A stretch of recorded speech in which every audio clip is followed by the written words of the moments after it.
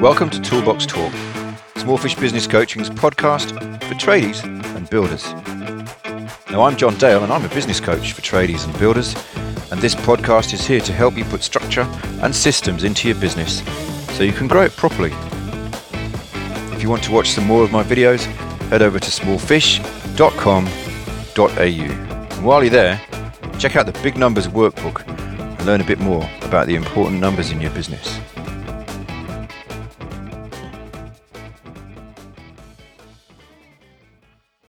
Hi there, it's John here again from Small Fish. I want to talk about the difference between a tradesman and a gifted amateur. Okay, I've been thinking about this for a little while. I've got a friend who's a gifted amateur. He's a DIY, he's quite experienced, he's built houses himself and done work himself.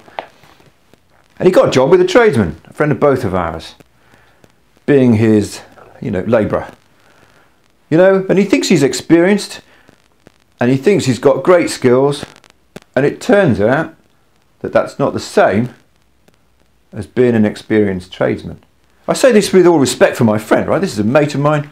I say this with respect for him. He's skilled, he knows some stuff, and he's learned some great skills, and he does good work.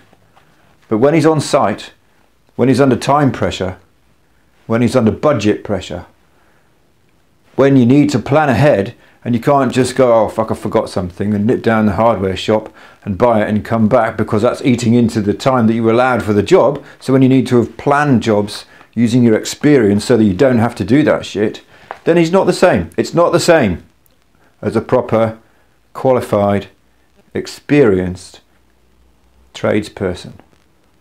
So my point's this, you're experienced tradespeople and you employ experienced tradespeople, and you build systems into your business so that they may do the planning, so that they don't waste time nipping to Bunnings or the hardware shop, so that they don't waste time doing things, thinking through things the first time, because they've done them many times before.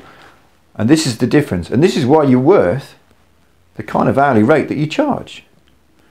So I want to say to you, remember this. Remember, you've got this experience. Remember that it's okay to be charging $90 an hour or 40 or 50 pounds an hour or whatever, that you're worth that kind of money, because the alternative is someone who will take much longer, waste much more time, probably not do as good a job in the first place, and probably not leave it looking as nice, and end up maybe costing more anyway because they take so much longer. So be proud of your hourly rate, right?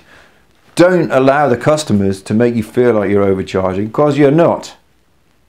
You're worth what you're charging.